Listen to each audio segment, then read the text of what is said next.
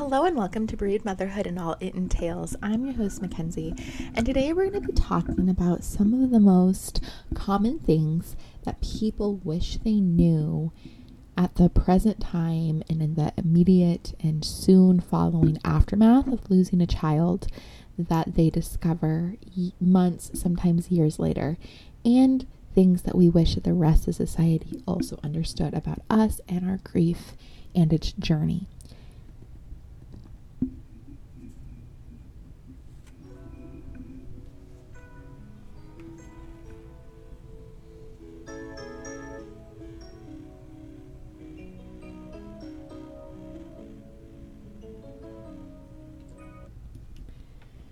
So today we're talking about some of the common things that we wish we would have understood that at the time and the immediate aftermath, the first year aftermath of losing a child, that we wish we would have known, and things that we just wish that others would understand about losing a child.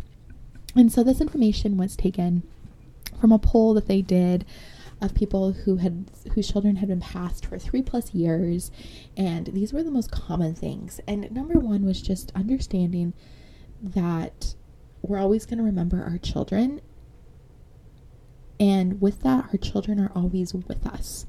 And so understanding that in the immediate aftermath of losing a child, I know that the loss is substantial. It's great. It's undescribable. But our children will always be with us. We're always going to want to share our children. They're always part of our story. They're always part of our family. And regardless with how much time goes by, that's never going to cease to be true. And so I know for myself and for many others, there's often the fear of as this day gets further and further away from the last day that I was able to see my baby, will I forget things, or will they be less a part of my family than potentially living children or other family members? And the answer is no. They're always going to be just as much your child. They're going to be on your mind. They're going to be part of your story just as much as any other person in your family is a part of your story. And so just knowing that they're always going to be with you, that's okay. That's not something you're going to have to work to do to remember them. They're always going to be there. And for others to understand that, this person is forever your child. And that doesn't cease to be true when they pass away. And so they're always going to be a part of your family. They're always going to be a part of your story, and they're always going to be with you. That means that there's oftentimes going to be pictures on the wall when you walk into our homes, right? And that's okay to have pictures on the wall, to proudly show off our children. We never need to feel ashamed of that because of the fear of what others may think, because they're a part of us. They're part of our story. They're part of our family. And so we have that freedom. We have the freedom to talk about our children, to honestly answer the question, how many kids do you have? We don't have to give all the details. We don't have to explain that our child is no longer walking planet Earth, but we have the freedom that if we choose to respond honestly, that we can do that, and we don't need to worry about what others think or what their expectations or what their opinions are on the matter, because at the end of the day, it really doesn't matter. They're a part of our family. They're a part of our story just as much as anyone else, and to be okay with that. And others, it would be nice if they would just understand that and accept that. This isn't going to be an elephant in the room topic. This isn't going to be something that we just avoid, or we don't talk about, or we pretend doesn't exist, or maybe the adults know it's, real, but we pretend that it's not real like other children or this and that. No, they're always going to be remembered. They're always going to be a part of us, and nothing can ever change that. And having that permission and that freedom can be so empowering and freeing as the bereaved parent. And so this is other bereaved parents' permission to you to just know, yes, your baby always gets to be remembered, and it's always gets to be a part of you. And then we have to accept that we can't fix ourselves. Yes, with time, things will get better. We will grow, and to the loss that we've suffered, the new normal will become our normal, and we'll learn how to better carry our grief and our weight, how to better handle it. The triggers will become less frequent, less often. The reactions will become less severe, but it's always there. It's always there, and there's nothing that anyone can do to fix it unless they have the power to raise the dead.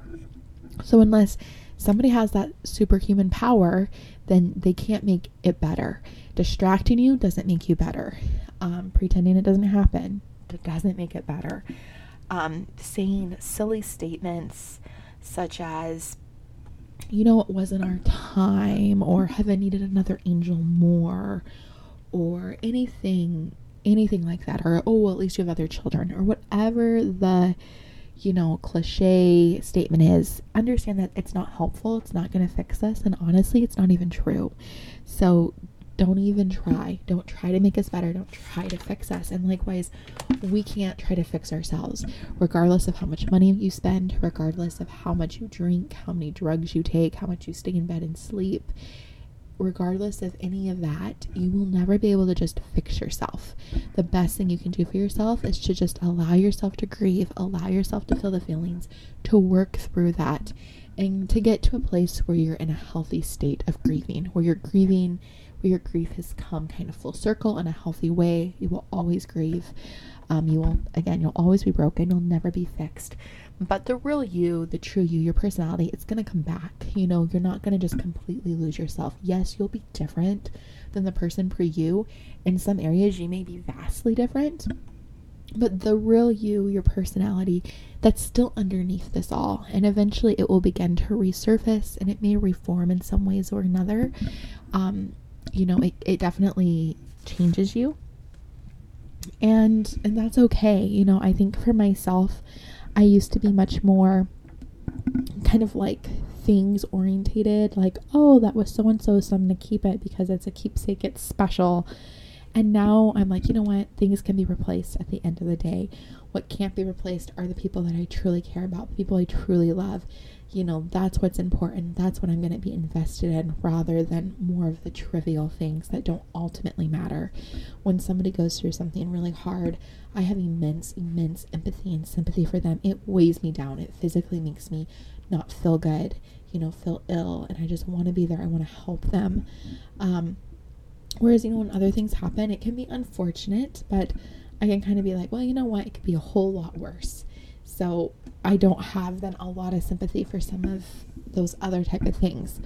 My husband, for example, he used to be a completely unsentimental person, like didn't believe in sentimentality, none of it. And after losing our son, he's become very sentimental, where there'll be like honestly silly things that should be thrown away or purged, and he'll want to hold on to it because of its sentimental value to him. And so, it's kind of affected us differently and in that regard, but it has in that regard really changed us into not how we were prior.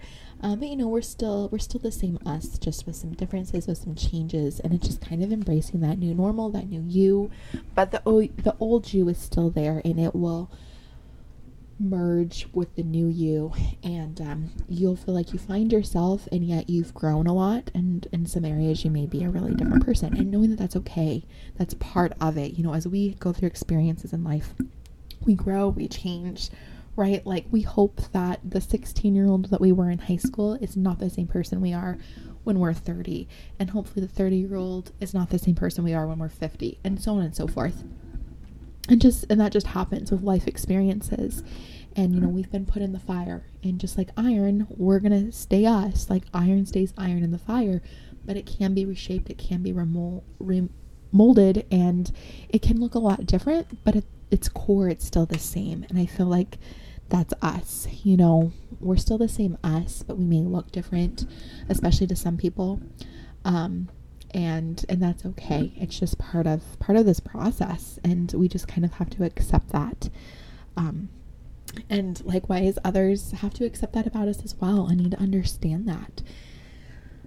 Another common thing was to understand that 2 days a year are usually really hard dates, and that is birth dates and death dates. The day that your baby is born, the day your child is born, that's a huge day. That's a day of great significance.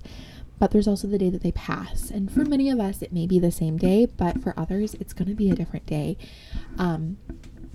And so I know for stillbirth, some people consider the death date and the birth date to be the same. For other people, they actually consider it to be the day that their heart stopped.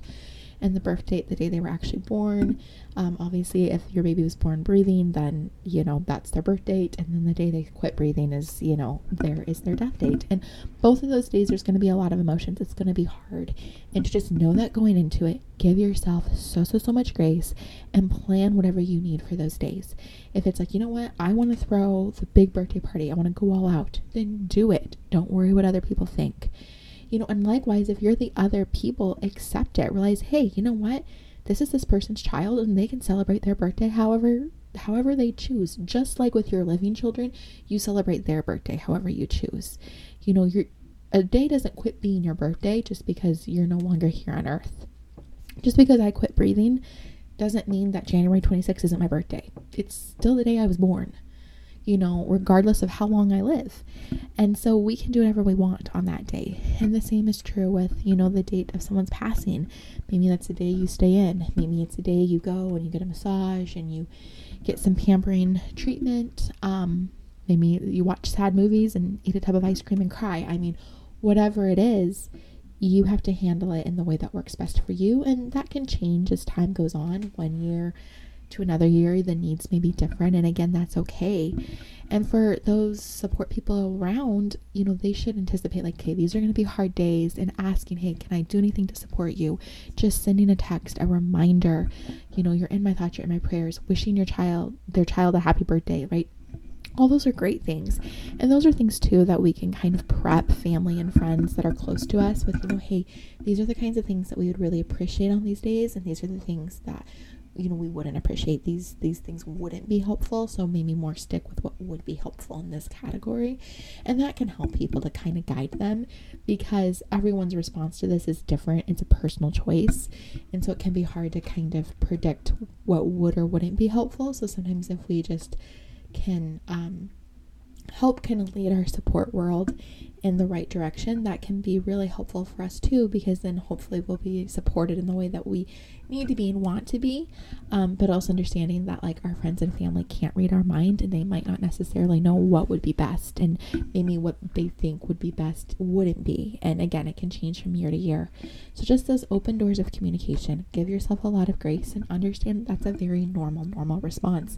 And there might be other dates or events that are really hard, and understanding that maybe Christmas is just always a really hard date. Maybe New Year's is always really hard, whatever it may be. And just, you'll begin to learn those difficult dates, those triggers, and you'll have to give yourself just a lot of grace and do whatever it is you need to do to help yourself through that.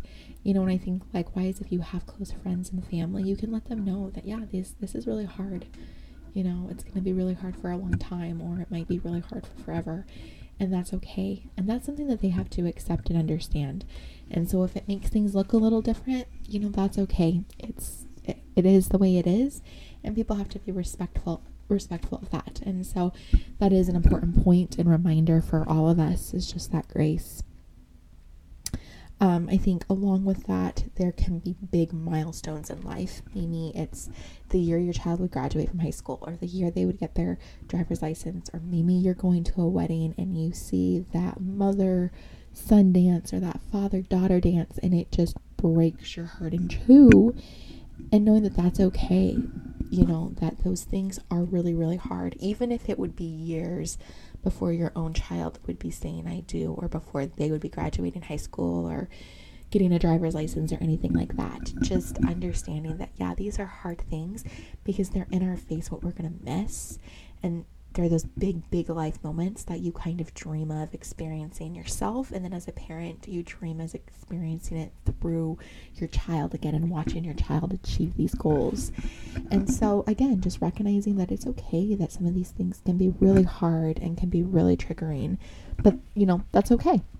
And so I think that giving yourself lots of grace, having other people be gracious to you as well, that's all so important to make these things the easiest and to give you the most support that you possibly could need. And then I think it's important to realize that there's going to be times that you're going to struggle with happiness, just day-to-day happiness. You might be so thankful and so happy, but yet so sad. And so much like, I'd throw it all away if I could just have my child back. And to recognize that those are normal feelings, and it's because of the great immense love that we have for our child, and that that trumps everything else. It trumps the amazing promotion or pay raise or the brand new house, whatever it is. It trumps all of that. And so even these happy events in your life, like, oh wow, I get to move into this amazing home, or I get the job of my dreams, or I get to go on this great vacation, that there's sadness that I don't get in to move into that house with my child. My child doesn't get to experience this vacation with me. With all the extra money I'm making, I would want to, spend it on my child in this way or that. And so recognizing that, there's a struggle to be happy even in these big events where the world might think, well, you should be so happy. But everything is a balance. Everything's a give and take. And it's okay to have dual feelings exist where you are really excited about the new house, but at the same time, so sad that you don't get to decorate your child's room in it. And I think for other people around us to be sensitive of that and to understand that and to think about everything of like, there's a domino effect. There's other things going on here.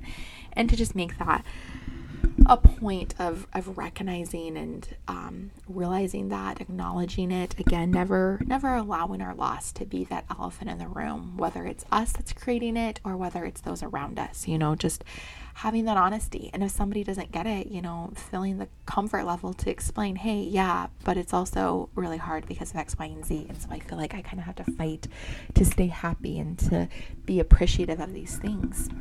And that's very, very, very normal. It can be hard to stay in the present when so much is missing, when the present should look so different. And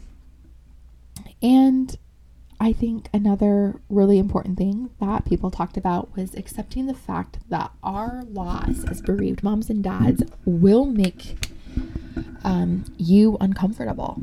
It's uncomfortable to lose your child. It puts you in really uncomfortable situations and places, and it makes other people uncomfortable as well.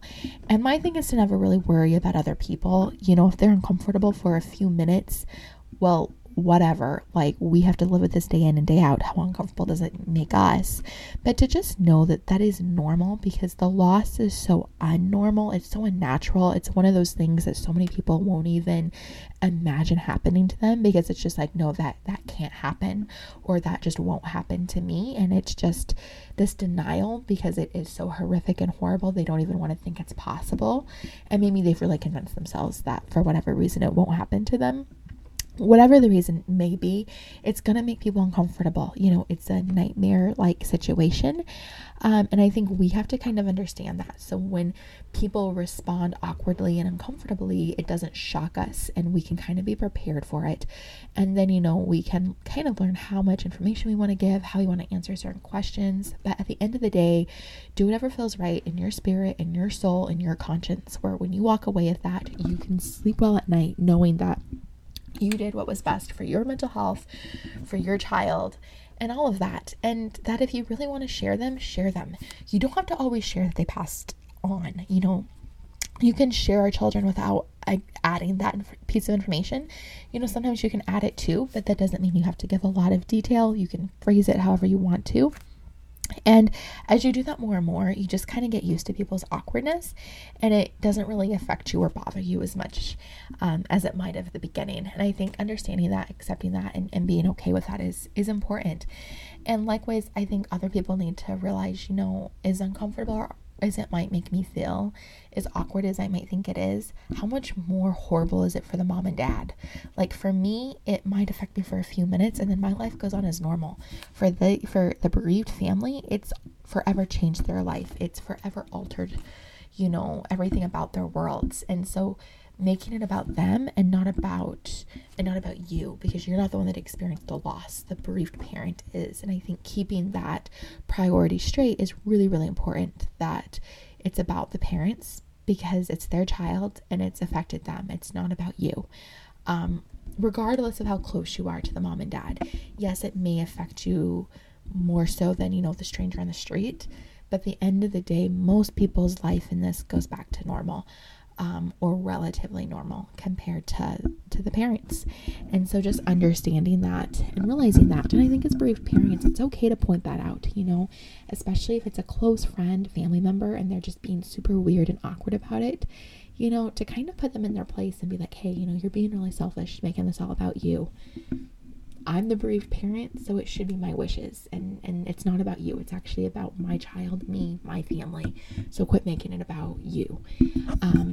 And sometimes, we have to have those hard conversations. And so having the courage to have them, dealing with it head on, it's always better than just trying to sweep it under the rug, because usually in those cases, they're still going to continue to be uncomfortable about it and hurt you.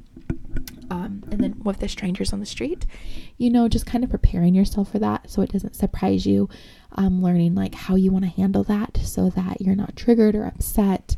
And everybody's going to be different, and maybe day to day it's going to be different, and just knowing that that's okay. But that can be very helpful. And, sometimes there'll be somebody that's super sympathetic, or somebody that also shares their loss. I was in church 2 weeks ago almost now, and my husband, shared that we did have another son. And then it came out that her oldest daughter had passed away as a child. And she was talking about how her daughter was still very much a part of their family and this and that. And it was like this random person at church, never met before. And here we have this thing in common. And, she was so kind and understanding. And, we just talked a lot about our children that were, in heaven now. And so you never know, who might even be able to relate, who might be in your same shoes or have been in your same shoes, who has a friend or a family member in those shoes. So it can be kind of nice to share. But you do have to be prepared for the uncomfortable awkwardness that people provide. And then the last thing I think is to understand we have all these outcomes. We suffer because of this. We mourn because of this. This is such a hard and unbearable loss because of our love for our children. We love our children so much that we grieve them so greatly. And that's all grief is. Grief is love. It is deep, deep love. The more you love somebody, the deeper you're going to grieve. And that's why it lasts forever, is that your love never runs out. It's always there. So you're always going to grieve. There's a famous quote that's grief is love with nowhere to go. And to some extent, I totally agree with that. Like, you don't have your child here in the physical form to love on and care for, so you grieve that. And I just think that is so powerful and impactful. And obviously we know from studies that grief is worse when it's unexpected, when it's unnatural, and there's nothing more unnatural or unexpected than a parent having to bury their child. And so I think those are all just really important things to remember, to understand at the end of the day, we feel this and we're going through this because of our love, and it shows our care for our dear, dear children. And that's just really, really important. And it's also really special because it just shows how deep and special that parent-child bond is. So that's my encouragement to you. I hope you know how loved you are, how you're always on my heart, you're in my prayers, and I can't thank you enough for being here with us this week. If you enjoyed the podcast, give us a review, rate the show, and we drop new episodes every Friday, 3 a.m. Eastern Time, 12 a.m. Pacific Time. We can't wait to be back again with you next week. If you have any questions, if you want to connect, if you want to share your story on the podcast, or if you have topics that you want to hear discussed, please email us at maverickjohnconnis@gmail.com, and we look forward to being with you again next week. Again, thank you so much for your time, and we really hope this brought you some encouragement and some educational value along the way as well.